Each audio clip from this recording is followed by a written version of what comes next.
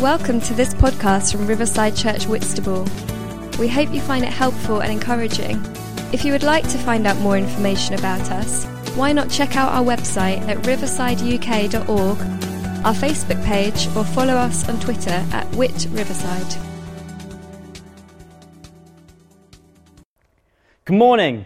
Great to have you join us this morning as we continue our series looking at faith. So a couple of weeks ago, Simon kicked off this series looking at how faith starts with a fact, and then last week he continued going on saying how it then moves forward with friends.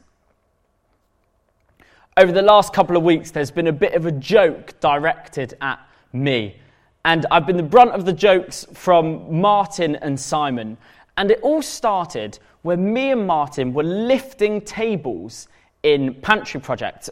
And these tables had loads of tins on it, loads of food. They were really heavy tables. And I was struggling to keep the table in the air for long enough for us to move it from A to B. So I blamed it on the fact that I have soft hands. And I think that's why I've been getting a lot of stick this week, because I blamed it on my soft hands. But in reality, both Simon and Martin knew that I simply just wasn't strong enough. And you know what? I blame the fact that I'm not strong enough on me as a teenager going to the gym quite frequently, but very hit and miss. I'd be going for a couple of weeks and I'd get myself really excited. I was determined that I was going to get big, I was going to get muscly, I was going to get in shape. And I could be all in, all fired up for the gym, and then a month later lose momentum and stop going completely. And I think losing momentum is something that happens in all areas of life. If you're anything like me, then you've picked up a New Year's resolution before and then dropped it a couple months later when the momentum goes. In fact, for me, to be going on a couple of months before losing momentum would be extremely impressive.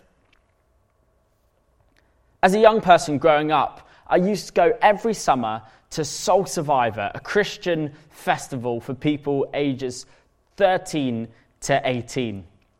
And I loved it. These places were incredible, coming together with thousands and thousands of other Christians to meet with God, to worship God together, and to get fired up for what God was going to do was incredible. And I came away from Soul Survivor every year so excited, so fired up that God was going to use me to transform the world, that God had put in me this fire, and I was ready to spread it to everyone. I was so excited, I was so fired up.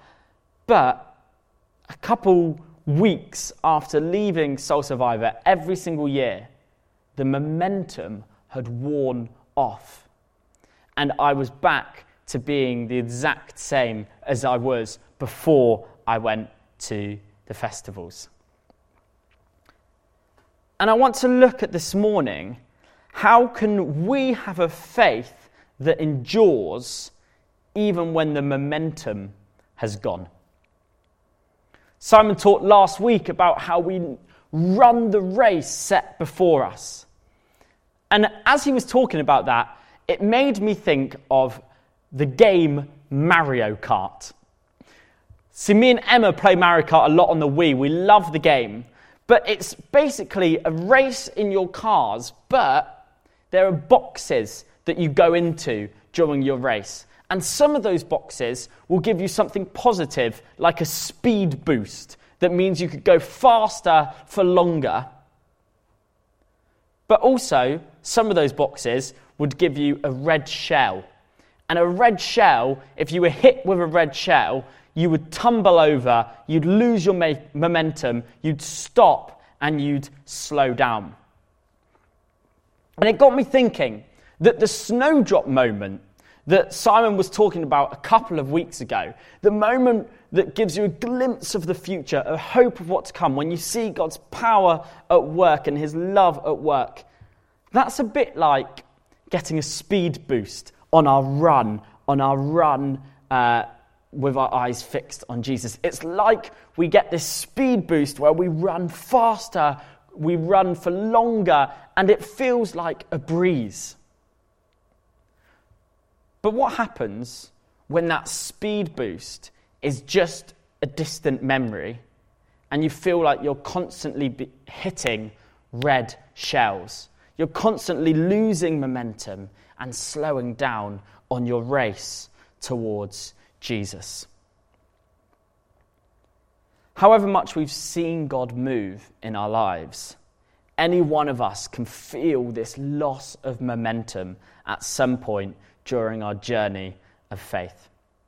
In fact, we read in Exodus in the Old Testament that even the Israelites who had seen God move and been blessed by God's power lost momentum. And you'd have thought that they'd had enough snowdrop moments to cling on to for the rest of their lives. You'd have thought that their faith bucket, their faith tank was overflowing and could never run dry. I mean, they saw firsthand God send the plagues to twist Pharaoh's arm into allowing them to escape, be freed from slavery. But then when Pharaoh didn't free them from slavery, God parted the Red Sea and allowed the Israelites to escape Egypt. I mean, they'd seen God's power in incredible ways, the parting of the Red Sea, and they knew that it was all because of the love that he had for them.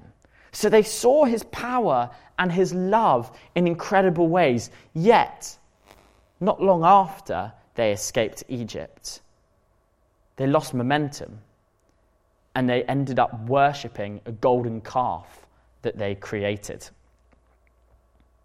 See, throughout our journey of faith and relationship with God, there will be moments where it's so easy to follow him. And it's so easy to follow him and to have faith because it's clear that his power and his love is at work in our lives. Because in these times we're surrounded by snowdrop moments, moments that remind us of what is to come. But how do we respond when the momentum of these moments has gone? When we struggle to see God's love and power in our lives, and when, quite frankly, our faith is struggling. And I want to look together at something this morning that I believe is one of the biggest factors of whether our faith can endure through these tough times. And when I say tough times, I'm not simply talking about tough life circumstances, although that is part of it.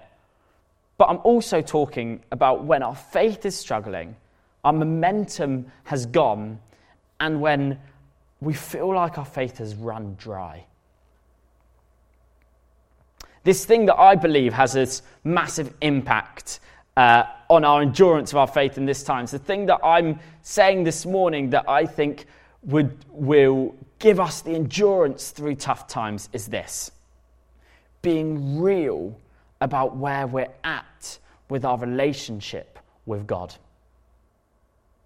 So I want to spend a bit of time this morning looking at why I believe it is incredibly important for us to be real and to stop faking it.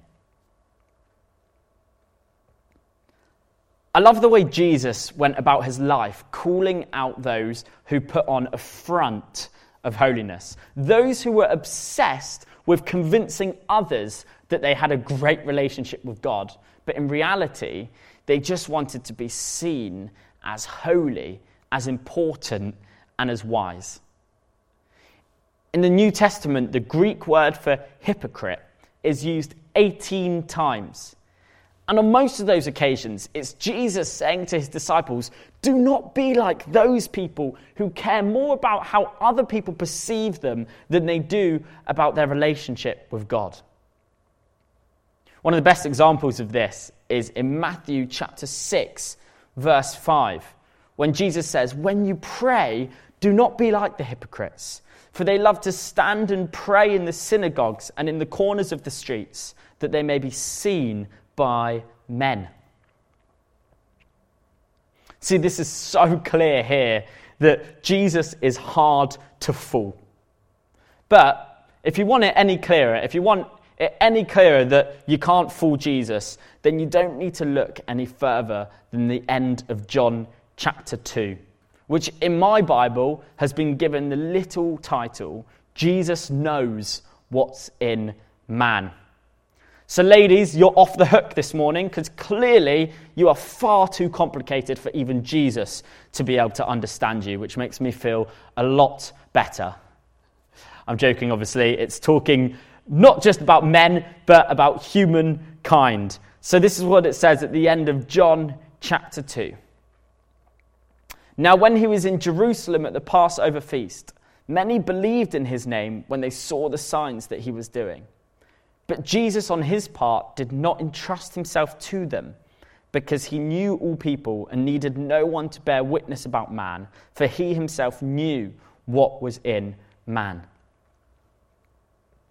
Jesus knows what is in us. He knows when we're putting on an act. He knows when we're twisting the truth. He knows when we're putting on a front of being close to God. You cannot trick God. God doesn't watch our services on a Sunday morning and think, I tell you what, them over there with their hands in the air during worship, they must absolutely love me.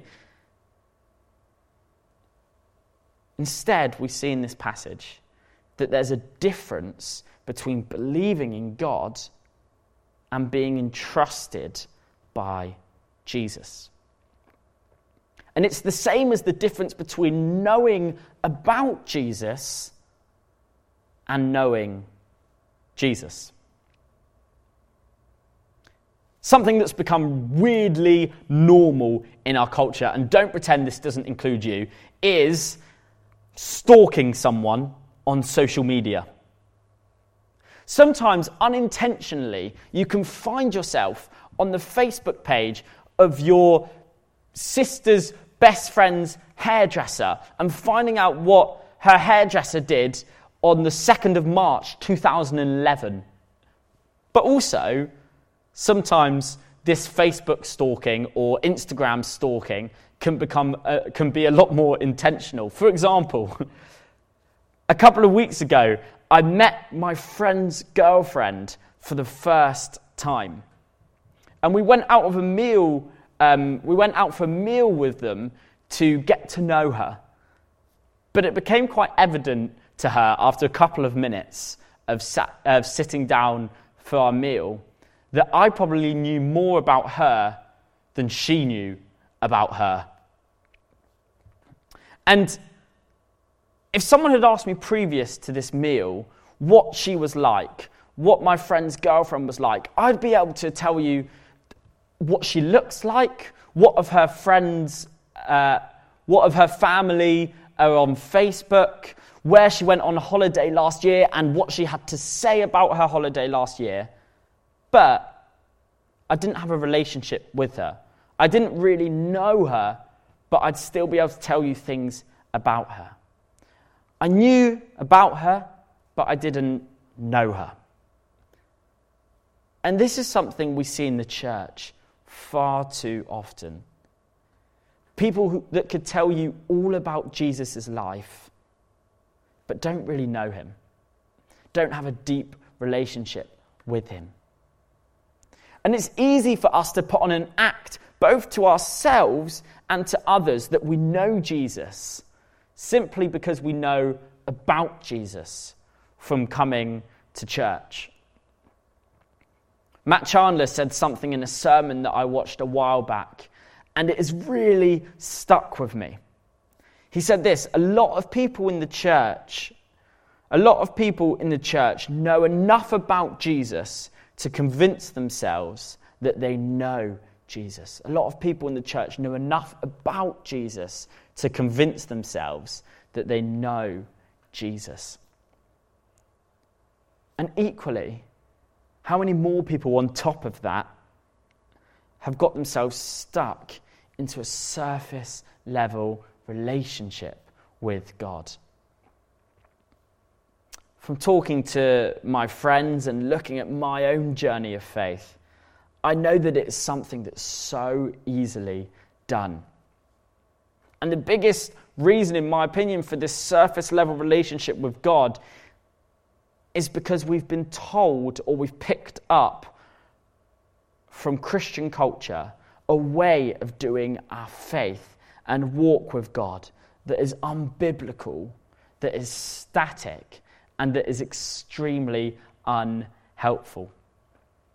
This way of doing Christianity breeds a routine rather than a relationship. One where we go through the motions, we come to church each week, we thank God for the same things each week. We read a passage in the Bible each day as quick as we can so that we can tick off our quiet time quota. And then we just get on with normal life. And let me tell you something now. This is not what our relationship with God is supposed to look like.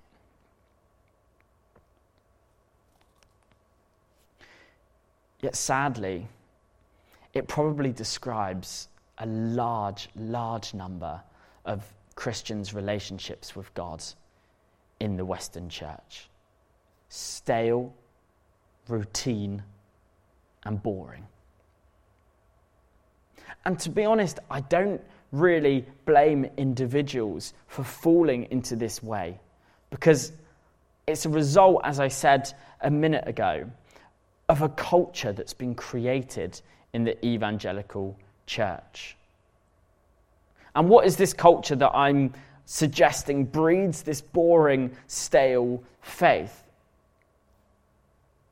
Well, the best way I'd describe it is that it's the idea that before God, we must be on our best behaviour, wear our Sunday best, put on a smile, and thank God for everything bright and beautiful, regardless of our week and how it's been, and then come to church and sing out how marvellous, how wonderful, and my song shall ever be.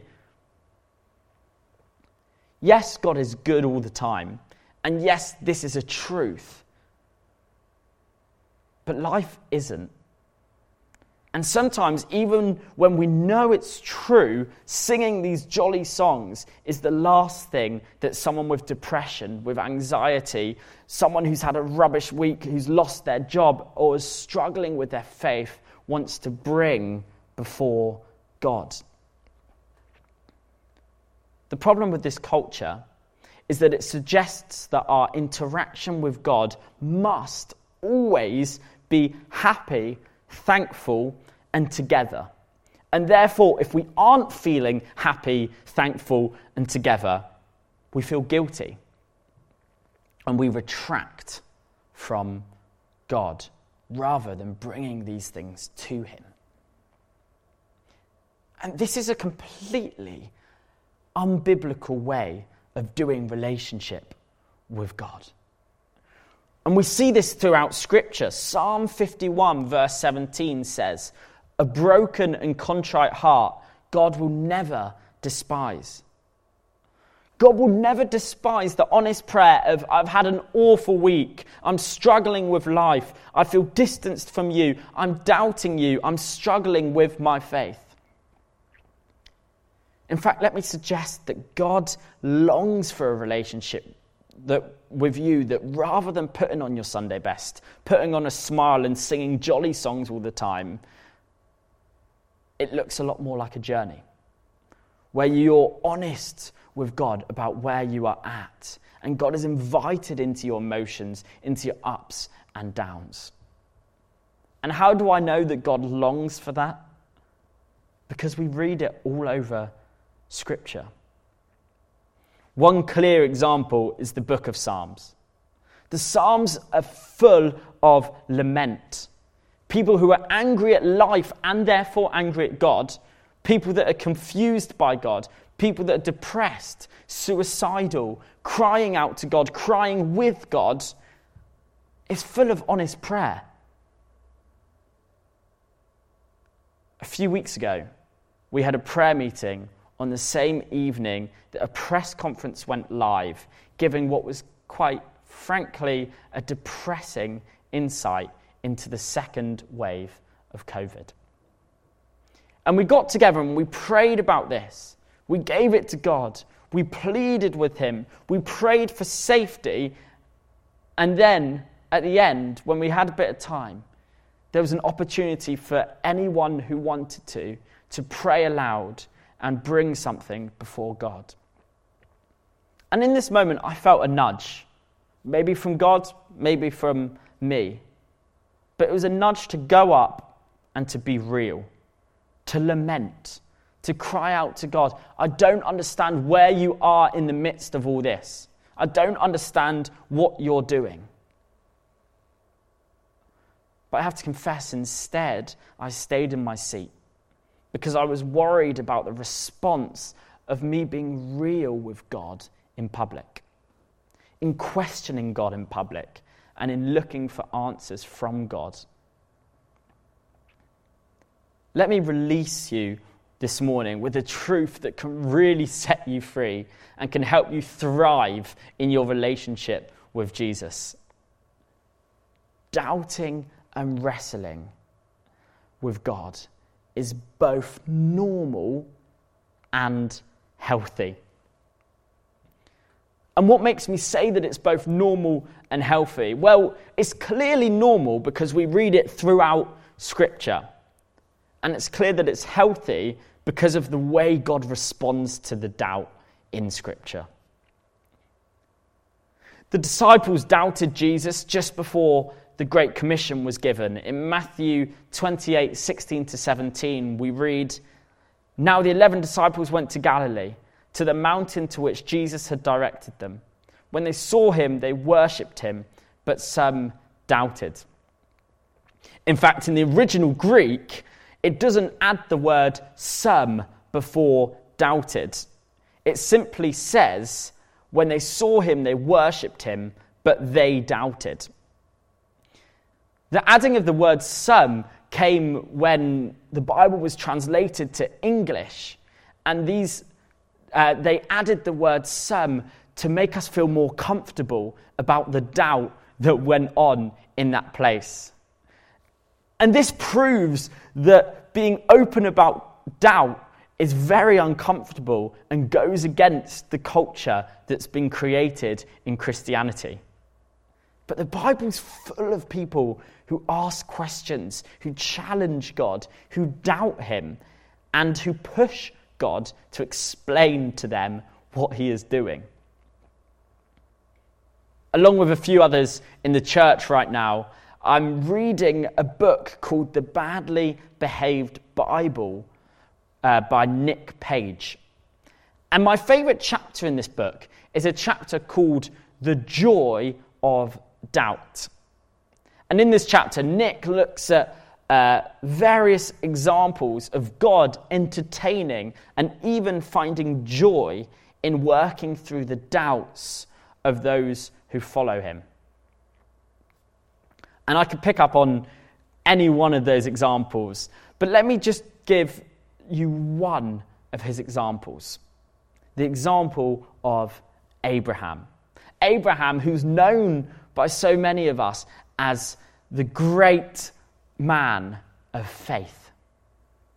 But Abraham questioned and doubted God lots throughout his life. I mean, the most obvious one of those is when God promises him a son, and instead of trusting that promise and waiting faithfully, Abraham decides that he would take it into his own hands because he doubted what God had said. And instead, he sleeps with his wife's maidservant.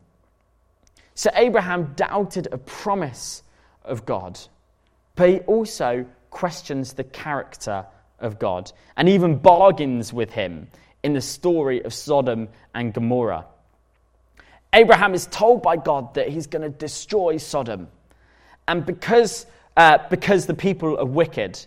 But what follows is an incredible scene where Abraham essentially barters with God. So let's just read this now. Genesis 18, verses 24 to 33. It says this. Suppose there are 50 righteous within the city. Will you then sweep away the place and not spare it for the 50 righteous who are in it? Far be it from you to do such a thing, to put the righteous to death with the wicked, so that the righteous fare as the wicked. Far be that from you. Shall not the judge of all the earth do what is just?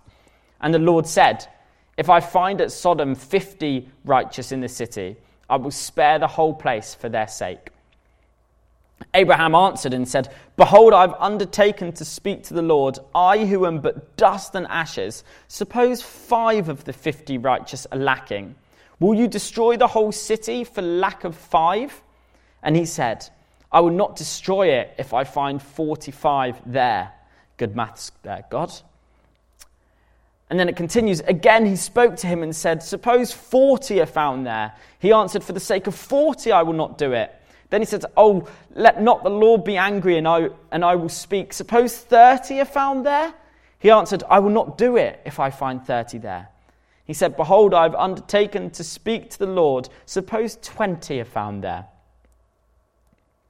He answered, for the sake of 20, I will not destroy it. Then he said, oh, let not the Lord be angry, and I will speak again, but this once. Suppose 10 are found there. He answered, for the sake of 10, I will not destroy it. And the Lord went on his way when he had finished speaking to Abraham, and Abraham returned to his place. What an incredible passage of bartering, of bargaining that goes on here between Abraham and God. But why is it that God entertains this bargaining? Clearly, he already knows how many righteous people are in Sodom and Gomorrah. Well, Nick Page argues that this bargaining is for Abraham's sake. Abraham needs answers. He needs to know that the God he is following is just. And when you read the passage, it does seem obvious that this is exactly what is going on. Abraham says to God, shall not the judge of the earth do what is just?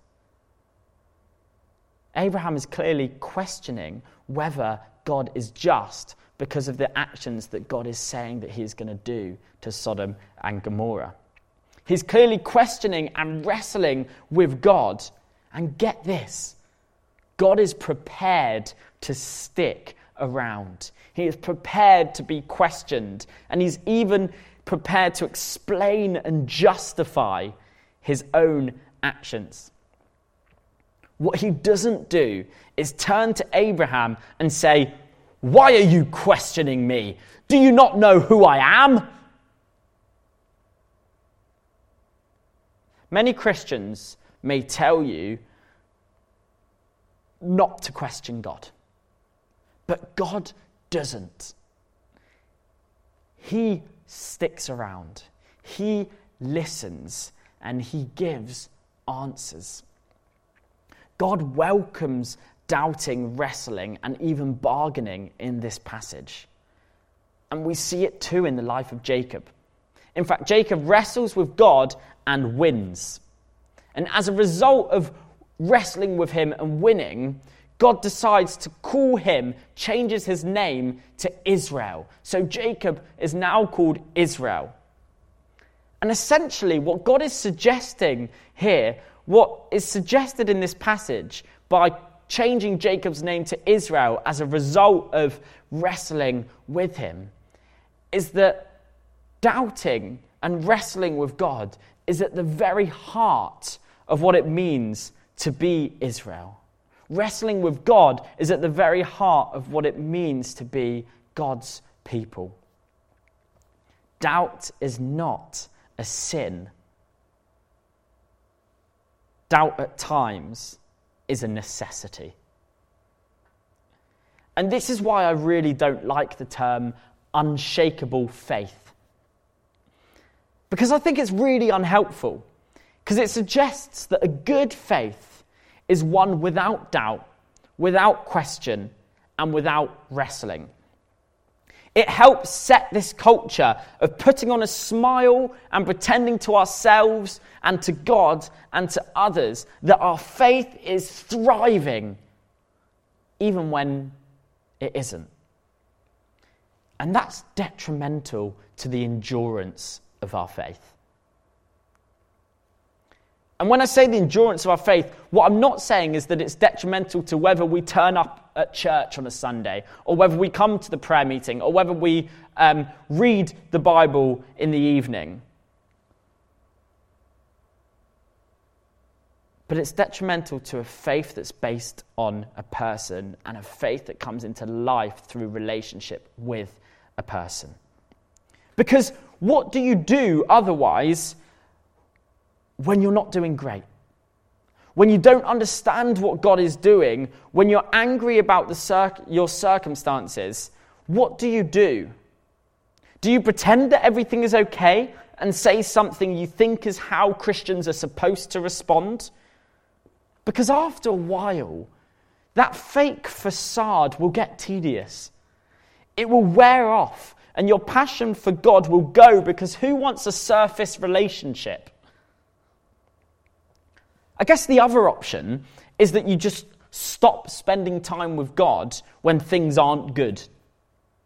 I mean, if you're only allowed to thank God and be happy and sing jolly songs around him, and you don't want to fake it, then I guess that's your only option, right? To stop spending time with God when things are bad. Or there's an alternative. And this alternative is believing that God isn't insecure, that he can take your questions and your doubts. It's believing that God wants you to be honest and not to put on an act. And it's believing that God knows what's in your heart already and wants to journey with you through the ups and the downs.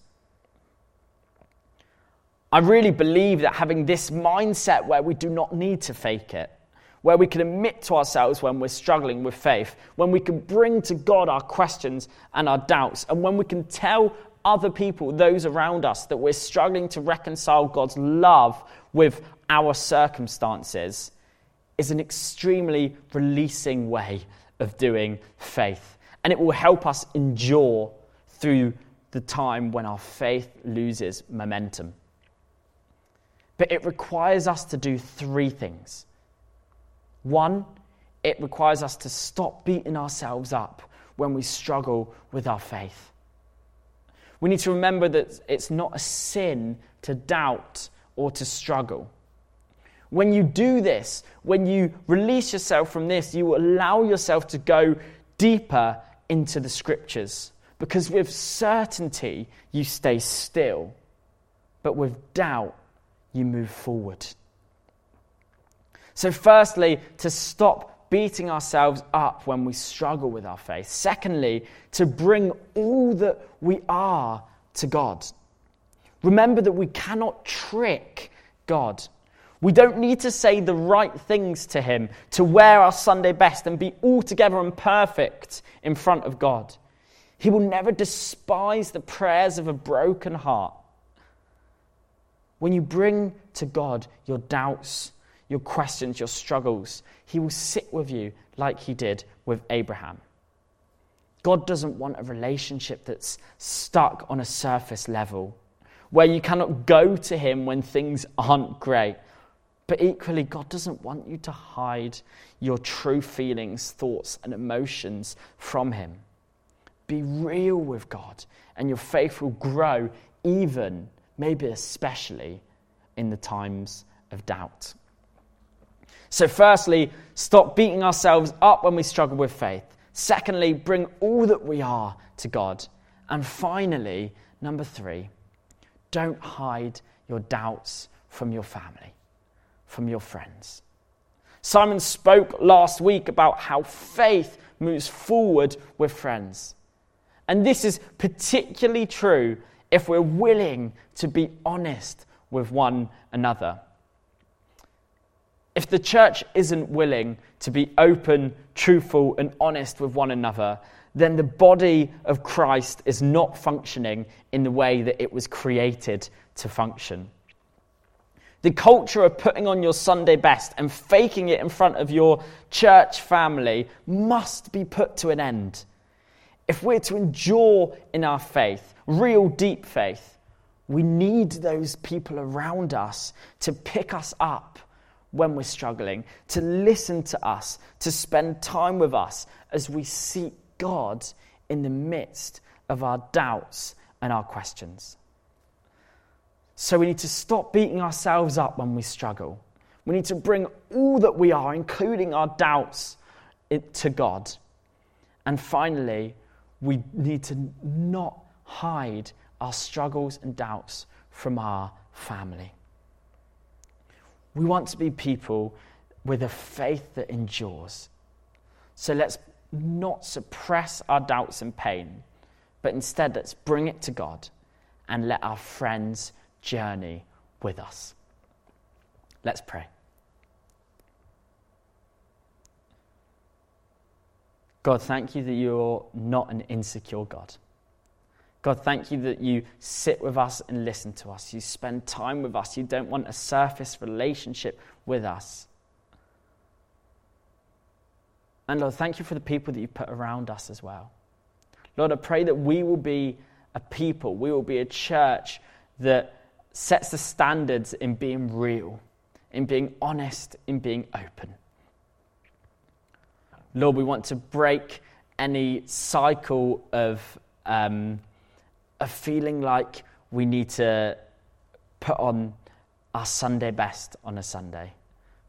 That we need to put on a smile and sing jolly songs however we're feeling.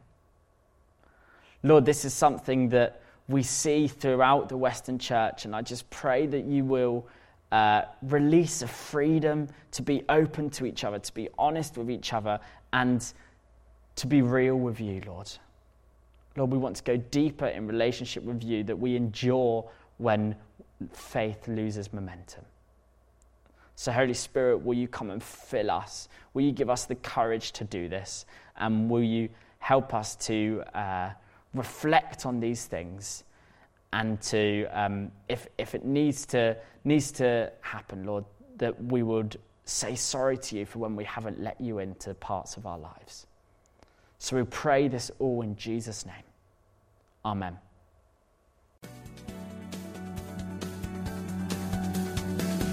Thank you for listening. If you would like to contact us about this talk, to hear more, or to find out about Riverside Church Whitstable, then visit our website at riversideuk.org. Also, you can contact us through our Facebook page or tweet us at @WhitRiverside.